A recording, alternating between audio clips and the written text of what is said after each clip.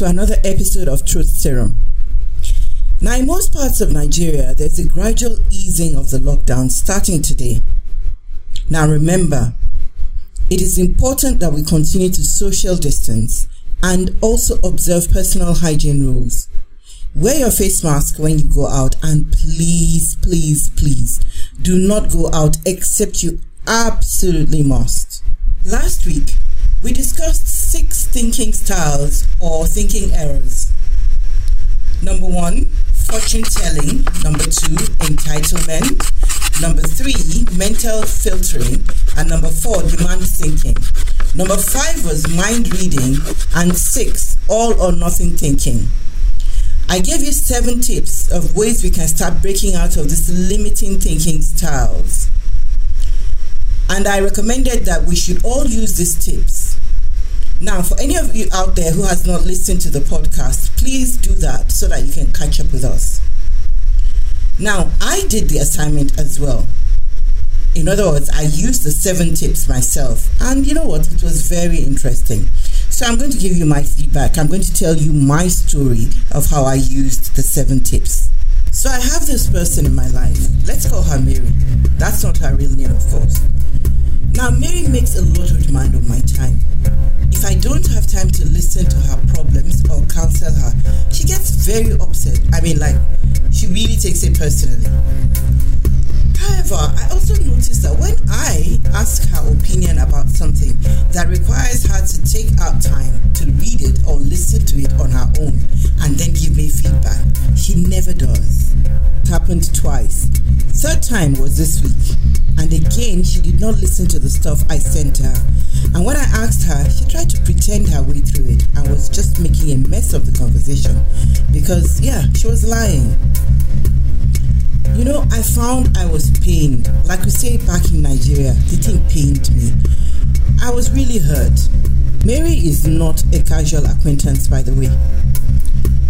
So I decided I needed to have a talk with her because this mattered to me. And as I thought about it, I suddenly remembered the 7 tips that I gave out. And I decided to walk myself through them. So I practiced some self-awareness. I asked myself, why was I really feeling this way? Was there some demand thinking going on? Maybe some entitlement thinking, like for example, feeling that Mary was supposed to reciprocate what I did for her. I definitely noticed some fortune telling and mind reading. Why? Because I kept thinking she did not care or have any regard for my work. If not, why didn't she listen? That was what I was thinking to myself. Finally, I also noticed some all or nothing thinking because I started thinking to myself again that if this is how Mary prefers to behave, then I too will not be available to her. You know what? By the time I finished, I was a lot calmer. I mean that the 7 tips and the 6 thinking errors helped me to suddenly have a better understanding, a better grasp on the situation. It was like having a lot more information to work with. I did have the talk with her, mainly because the issue did matter to me, so it wasn't something that I was going to overlook. However, the person also mattered to me. Now, the conversation went very well. That's really what I'm trying to say. The conversation went well, mainly because I had been able to process it in a different way. So I didn't jump into it, with the way I initially wanted to. So I did not accuse her. I kept my eyes on the ball, which meant that what I wanted to, my objective here was to discuss this issue with her. I didn't want to accuse her. I didn't want to tell her off. That wasn't what I wanted to do. Even though if I had not processed this whole thing the way I did, I probably would have ended up accusing her first, and telling her off. I noticed how I was able to manage my reactions and my responses during the conversation, even when she got defensive. Now, I know that the words I used helped, and honestly, it was because I used the 7 tips. Guys, change does not happen until we commit to it. We can make life a lot better for ourselves by choosing to have less drama and more positive results. However, we just need to be more purposeful about breaking limiting errors and patterns. So, that is my story. What is yours? On this episode of Truth Serum, we will be discussing the 6 thinking errors that make up our pack of 12 thinking errors. Last week we discussed 6, and this week we will discuss another 6. So the first thinking error we have on our list is emotional reasoning. Yes, emotional reasoning. Now, anybody who has this kind of reasoning style automatically assumes that because they feel bad, then it means that the situation must be negative. The situation must be bad. I'll give you 3 examples. In the emotional reasoning style, you exchange your feelings or emotions for facts. Newsflash, they're not facts. So, for example, you say something like, I'm really scared to get on a plane, so therefore it must mean it's very dangerous to fly. In fact, it is very dangerous to fly, just because I'm too scared to get on a plane. Or, I feel suspicious and jealous, and I trust my intuition. So that must mean that there is something wrong, or there's something that I should be suspicious of. I feel like a loser, therefore I am worthless. Honestly, your feelings are not facts. They're just that, feelings. That's all that they are. Imagine how stressed, unhappy, and anxious people with this thinking style will be, because their emotions will be taking them all over the place. The next thinking error or thinking style is overgeneralization. Overgeneralization. So, 1 or 2 negative events, something that's happened to you, or maybe something that you heard has happened to somebody, and you just use it to generalize, and it becomes the way things are as far as you are concerned. So, all tall people behave like that. Women are like that. Men are like that. I know something must go wrong when it gets to my turn. It always happens like this. You know, when you overgeneralize and then you make that talk become your self-talk, it's very difficult for one to go far in life with this kind of thinking style. So I would recommend that you take a look at this and do something about it. Our third thinking error today is the personalization and blame. Personalization and blame. Now, this happens when you hold yourself responsible for something that is not entirely under your control. For example, a father receives a report card for his son and it's critical of his progress. In other words, the child isn't doing very well. And he immediately turns it upon himself and says, this shows what a bad father I have been. That's personalization.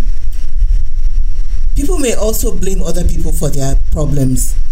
For example, I have a horrible life because I have no support. Or I have a horrible life because my father did not do well or did not leave anything behind for us. Again, this kind of thinking would make it very difficult to move forward. And people who have this thinking style usually find it very difficult to make good use of opportunities or to even seek out those opportunities in the first place. Labeling is our 4th thinking error. Labeling. Now, this is an extreme form of all or nothing thinking. If you remember, we talked about all or nothing thinking last week. Now, labeling is an extreme form of that. Instead of saying, I made a mistake, you say something like, I'm a loser. Wow. You say, I'm a loser. Now, you'll agree with me that I'm a loser is quite deep, right? You may label yourself a fool, a failure, a hopeless. We have all been to the supermarket at one point or the other to buy things. Remember how you pick something up and you look at it and you're reading the label to see what it says about that item. Just that in this case that we're talking about, you are the product. And the label, hopeless, a fool, failure, is the label that is attached to you. Now, we may also apply labels to other people, which unfairly generalizes about them in a rather derogatory manner. For example, my boss is an idiot. My wife is just so dull. That person is just so nasty. Labels are abstractions, and they make us feel bad about ourselves and others. Labels will also stop us from seeing another perspective except the negative one. So it is best to do away with labels. Our fifth thinking error is the awfulizing or catastrophe thinking. Awfulizing or catastrophe thinking. This is when we make our situations to be much worse than they actually are. We envision the absolute worst case scenario. For example, I'm going to totally mess up at this presentation. Oh, I'll make a fool of myself. Everybody will be laughing at me. I can't even bear it. Or I have this pain in my tummy. It feels like the symptom of cancer. What if it is cancer and I have to have chemo and my friends are not helping out and everybody is just running all over the place, but they cannot get help for me? Honestly, you can imagine how somebody who has this kind of thinking style would be feeling. They will be anxious. They'll be worried every time. What kind of life would that be? Our sixth and final thinking error for today is discounting the positive. Discounting the positive. In this kind of thinking style, you reject positive experiences by insisting that they don't count. For example, if you are congratulated on your presentation, you may insist that anyone could have done that. Or you are one of those people that no matter what you do, you keep telling yourself that I could have done better than that. I could have done better. You never celebrate yourself. Or you may think that people don't like you, and then you dismiss those who say that they do. And you say they're just being nice. Oh, they're just being nice. They don't really mean that. Now, discounting the positive takes the joy out of life completely, I promise you. And it makes you feel inadequate and unrewarded. There are three major reasons why we need to be concerned about our thinking errors and do something about them. Now, the first one is that you might find that you just keep upsetting yourself needlessly. And like we said last week, if you do this often enough, it will take a toll on your mental health, your physical health, and your relationships as well. Another reason is that you will find yourself engaging in self-sabotaging behavior just due to your thinking style. You will engage in all sorts of self-sabotaging behavior. It could be getting into fights. It could be choosing not to go after your dream, not to pursue an opportunity, right? So self-sabotaging behavior. Now, ignorance is definitely not bliss, and it's very important that you should make an effort to know why it is that you do the things you do. What sort of thinking informs the decisions that you take or informs the actions that you take. This is very, very important. The third reason is that you deserve to be happy. Honestly, you deserve to be happy. And just by being aware of our thinking styles and doing something about the errors in our thinking, we can all improve the quality of our lives tremendously. And I think that's worth it, don't you? Last week, I gave you 7 tips for identifying and managing thinking errors or negative thinking styles. I'm repeating them today. 1 is self-awareness. So, the first thing that we need to do is to become self-aware. Just like we discussed last week, it's very important for you to even be aware that the thinking error exists. Now, the only way that is going to happen is if you start noticing, if you make a conscious effort to start noticing what your thinking style is like. That is so important. Number 2 is to challenge your thoughts or error thinking. Now, when you find yourself thinking a certain way, like maybe it's demand thinking, for example, challenge it. Ask yourself, why am I thinking like this? Is there another way of looking at this matter? What else could be going on here?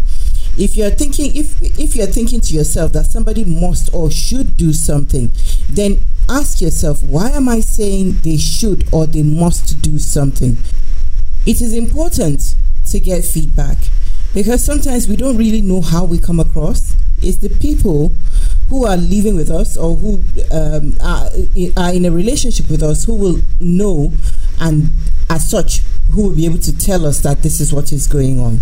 So it's important to be able to get that feedback and to be willing to listen to it.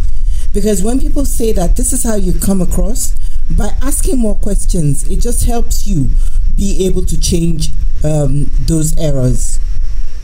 Now, the next thing is to find out how this thinking style has been serving you to date. How has it been serving you? How does it make you feel? How well is it serving you? Because if you know, they say pain is a very good game changer. In other words, pain can make us choose to do something differently. So how has your thinking style been serving you? Now, the next thing is to avoid being judgmental. Avoid being judgmental. Why? Because it only serves to keep your thinking errors in place. If you are trying to change a thinking error, one thing you need to avoid definitely is being judgmental. Remember that everybody is on their own journey and it may be different from yours. So you just have to give them their own space too.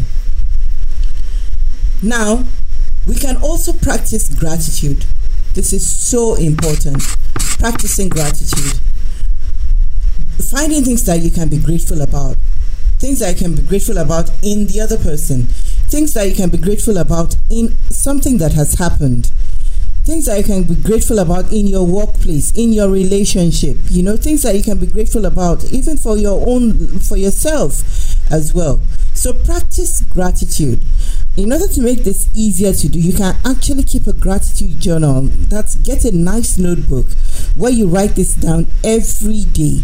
And after a while, it becomes second nature and you probably don't need the notebook anymore. But for now, you can get a notebook and just practice gratitude. There's something about practicing gratitude is so powerful because it just influences the way we look at life, right? And it crowds out the negative thoughts, so it's very, very powerful. Now, the final one is to make a list of your strengths and what is good about you, and then focus on them. The more you're able to accept yourself, the more you're likely to accept other people. And of course, remember the saying that you cannot give what you don't have. So, at least be able to have that self-acceptance so that it helps you become more tolerant of others, more accepting of other people and their mistakes as well.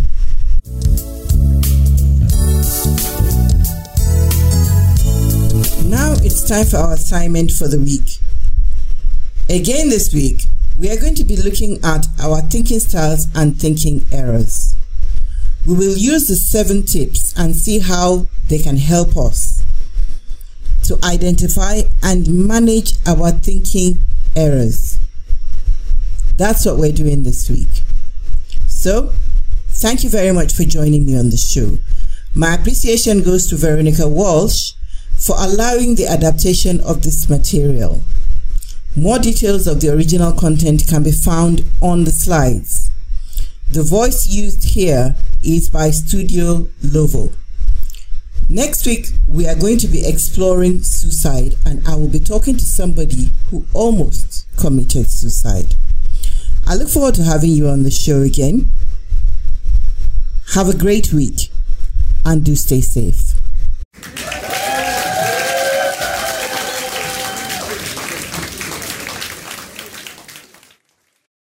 Thanks for joining us this week on Truth Serum. Make sure you subscribe. The slides for today's show are available now. To download them, click on links. If you found value in this show, we'd appreciate a rating on iTunes or Podchaser. To share this episode, just click on share. You can book a virtual speaking engagement for your team on WhatsApp, Skype, Telegram, or Zoom. One-on-one coaching, group counseling sessions, and counseling clinics are also available. Call 08033071834. I repeat, 08033071834. Watch out for 3 other podcasts by your host, all coming out soon. Baby Girl, Mental Health is a Workplace Asset, and When Couples Collide. See you next week, same time, Monday, 7 a.m.